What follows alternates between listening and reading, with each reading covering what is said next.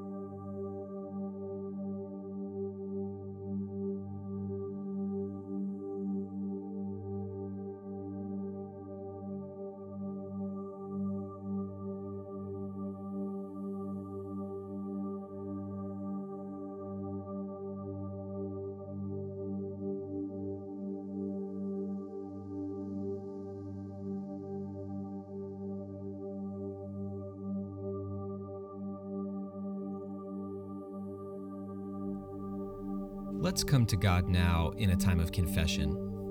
1 John 1:9 says, "If we confess our sins, he is faithful and just and will forgive us our sins and purify us from all unrighteousness." Confession is taking full responsibility for my words and actions without excuses or shifting the blame. And so, in this time of prayer, let's simply confess all of our sin to God. We don't have to fear holding anything back because of Jesus. So, in this quiet time, confess your sin to God right now.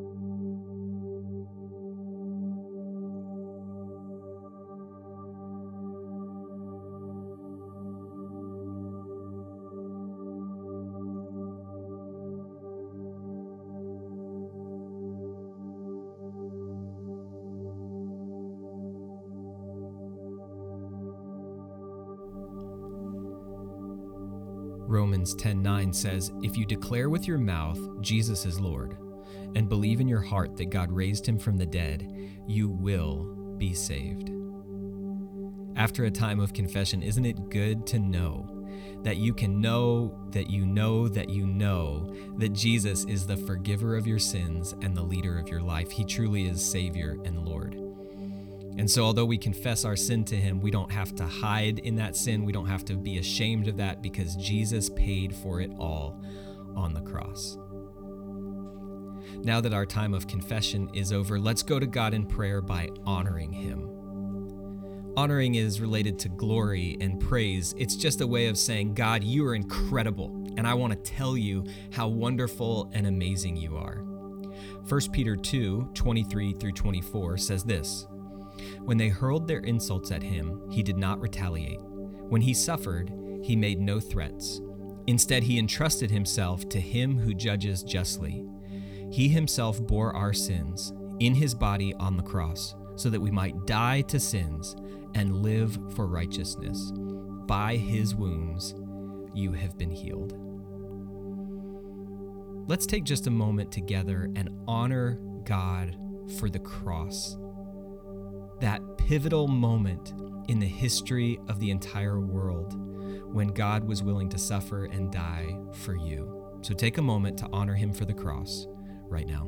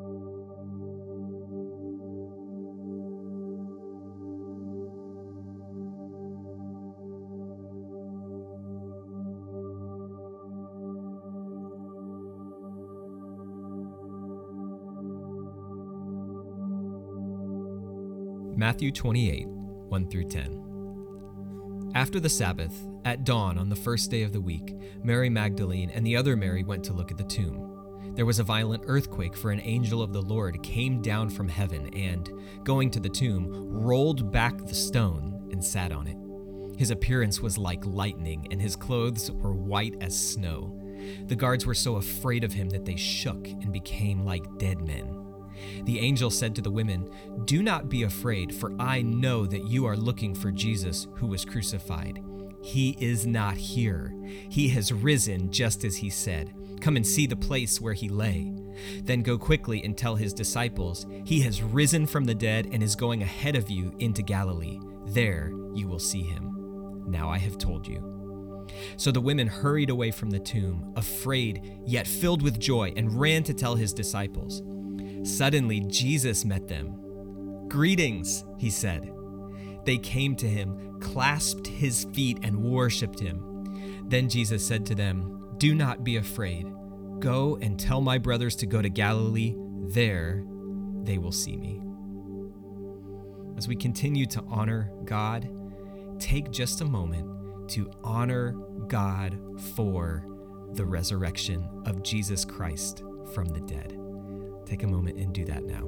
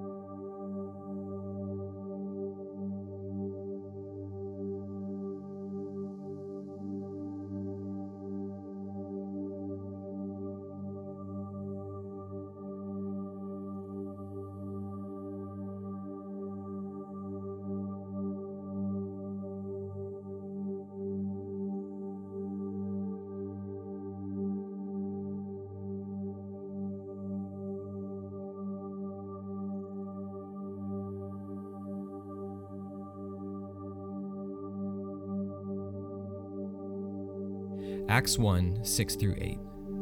Then they gathered around him and asked him, "Lord, are you at this time going to restore the kingdom to Israel?" He said to them, "It is not for you to know the times or dates the Father has set by his own authority, but you will receive power when the Holy Spirit comes on you, and you will be my witnesses in Jerusalem and in all Judea and Samaria and to the ends of the earth." As we continue honoring God, take a moment and honor him and praise him for filling you with the Holy Spirit.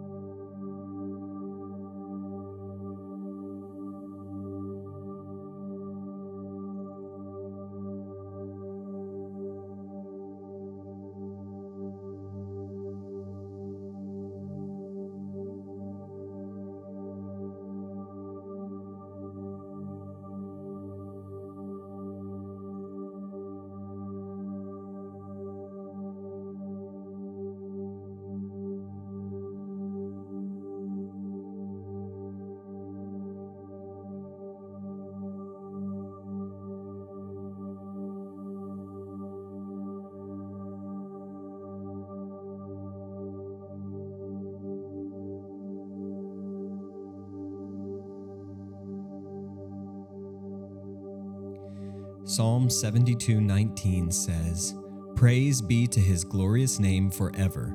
May the whole earth be filled with his glory. Amen and amen."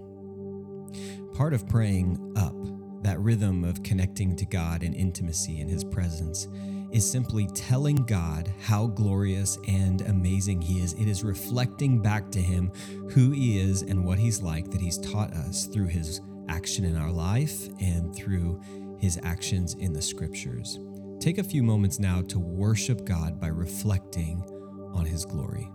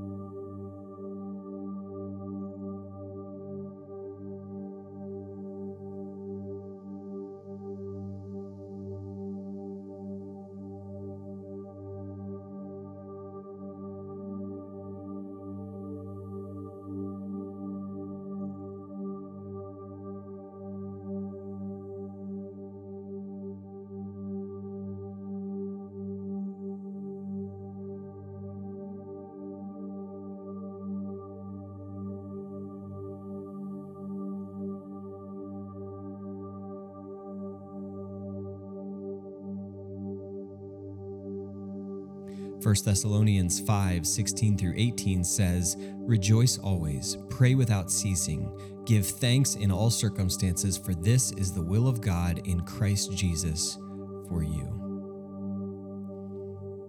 In the rhythm of up, in, out, when we pray in, it means praying for those around you in your church. It means praying for the community.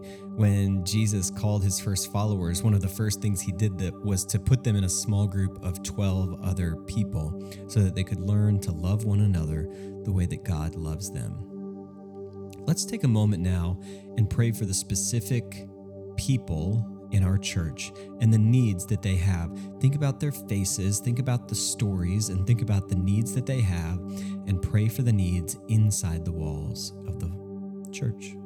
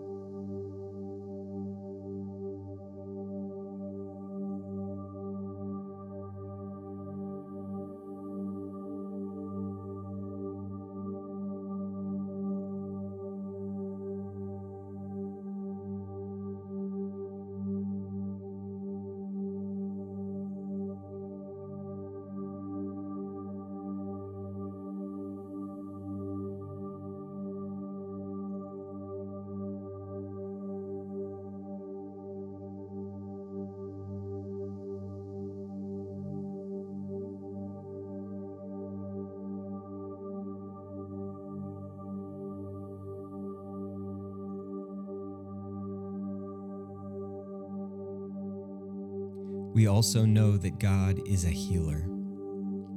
From all of the healings of Jesus, opening the eyes of the blind, healing lepers, setting the prisoners free, God is still healing today. And when the finger of God moves, miracles happen. As we continue thinking about praying in, let's take a moment to pray for anyone in our life that needs healing in their body or in their soul. Think about your family, think about your church. Who can we pray for healing in their life?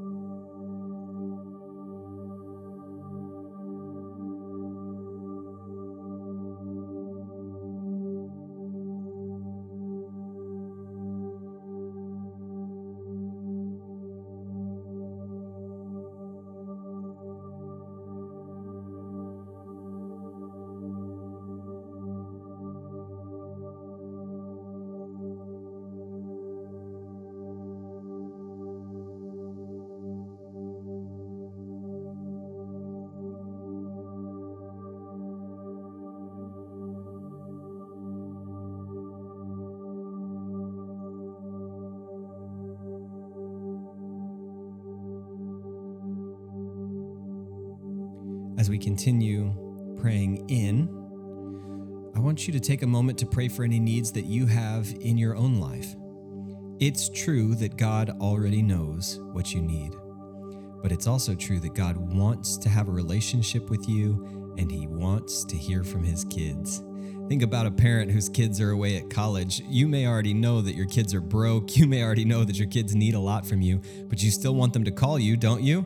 Because you want a relationship with them. In the same way, your Heavenly Father wants to hear from you.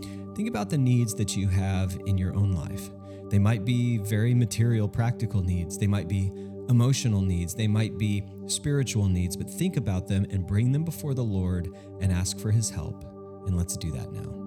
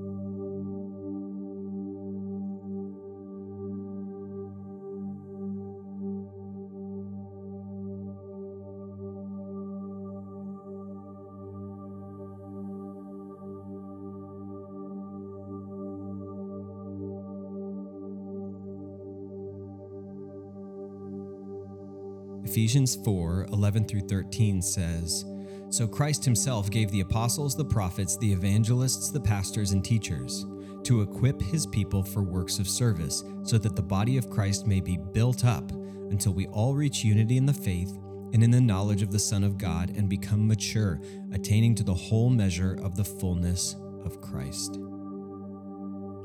Part of the Christian life is sanctification, which means growth in Christ-likeness. It means becoming increasingly holy over time. Take a moment and talk to God about how you would like to be more like Jesus. How would you like to grow? Growth is part of the Christian life, and God promises to help you grow when you're becoming more like Jesus. So ask God to help you change and become more like his Son.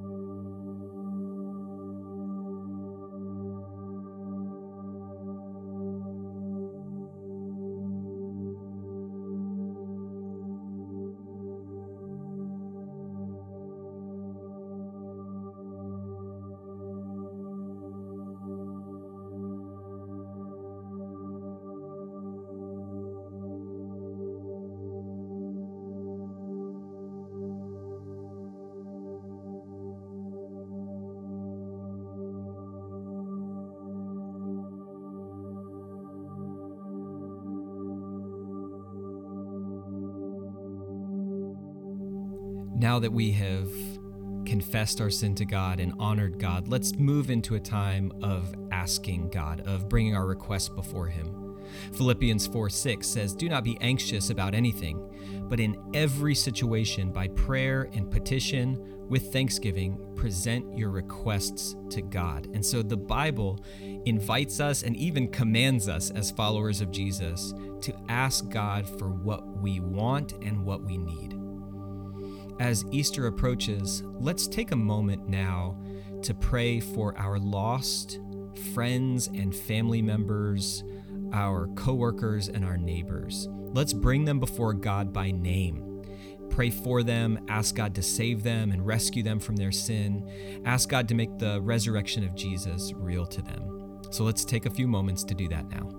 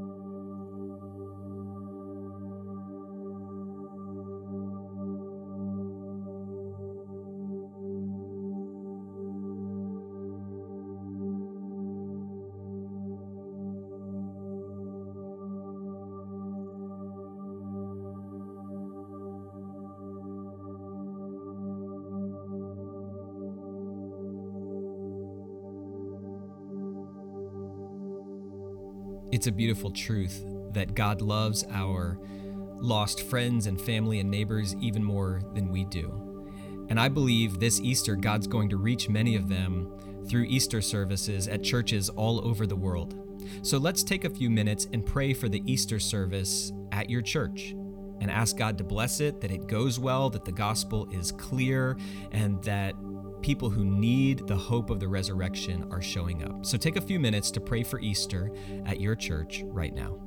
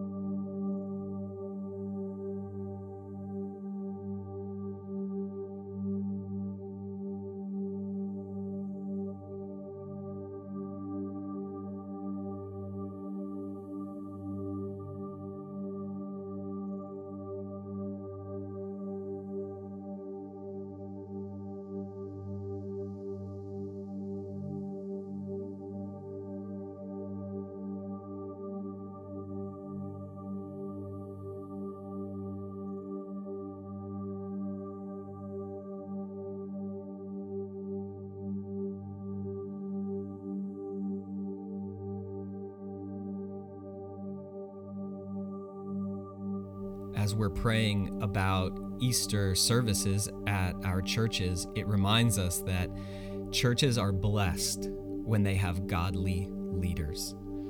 Let's take a few minutes to pray for our church leaders. That could be the pastor, the associate pastor, a director. It could be elders or deacons in your church, and maybe small group leaders or Sunday school leaders as well. Let's pray for spiritual protection for them. Let's pray for clear vision. Let's pray for godliness and that they would resist temptation, that God would fill their life with godly friends and loving people for their marriages and their ministries. So let's take a few moments to pray for our church leaders right now.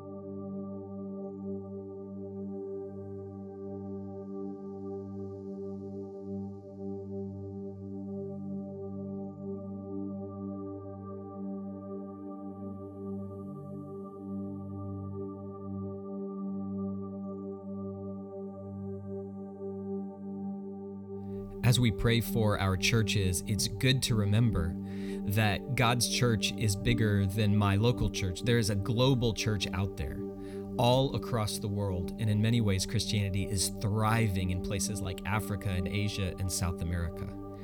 And so as we lift up our vision, we want to cry out to God for the global church.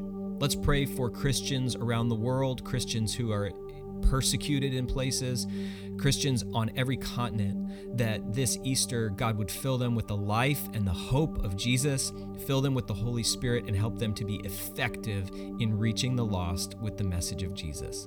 Let's take a few moments to pray for them now.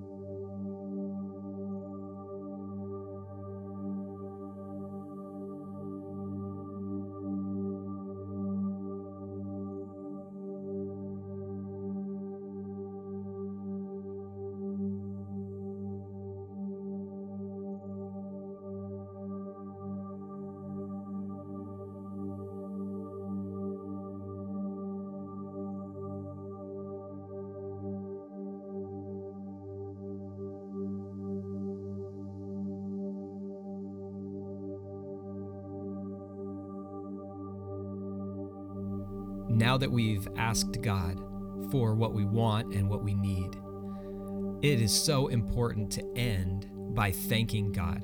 To live with thankfulness is to live with joy. 1 Thessalonians 5:16 through 18 says this: "Rejoice always, pray continually, give thanks in all circumstances, for this is God's will for you in Christ Jesus." I love that it says give thanks in all circumstances, because we know that God works all those things together for good for those who love him and are called according to his purpose. So let's focus on what we can thank God for. Let's start by thanking him for defeating Satan, sin, and death through the resurrection, three of our worst enemies. God has defeated Satan, sin, and death, and let's thank him for that right now.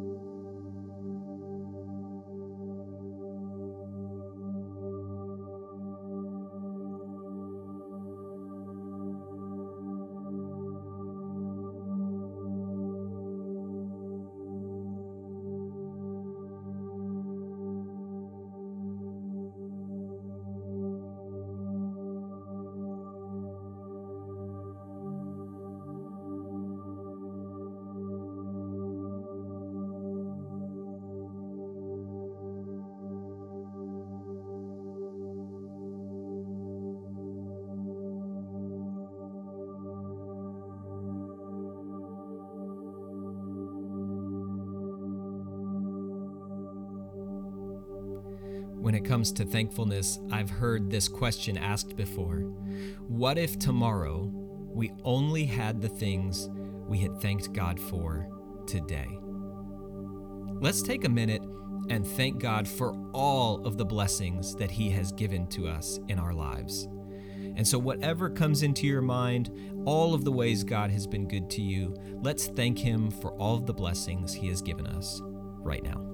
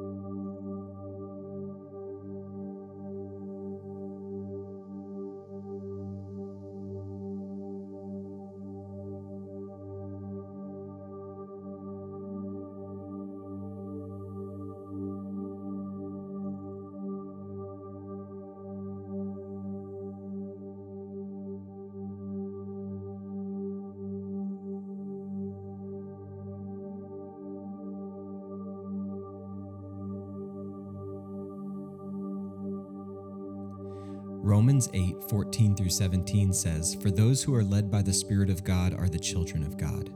The Spirit you received does not make you slaves so that you live in fear again. Rather, the Spirit you received brought about your adoption to sonship, and by Him we cry, Abba, Father. The Spirit Himself testifies with our spirit that we are God's children. Now, if we are children, then we are heirs, heirs of God and co-heirs with Christ, if indeed we share in His sufferings, in order that we may also share in His glory."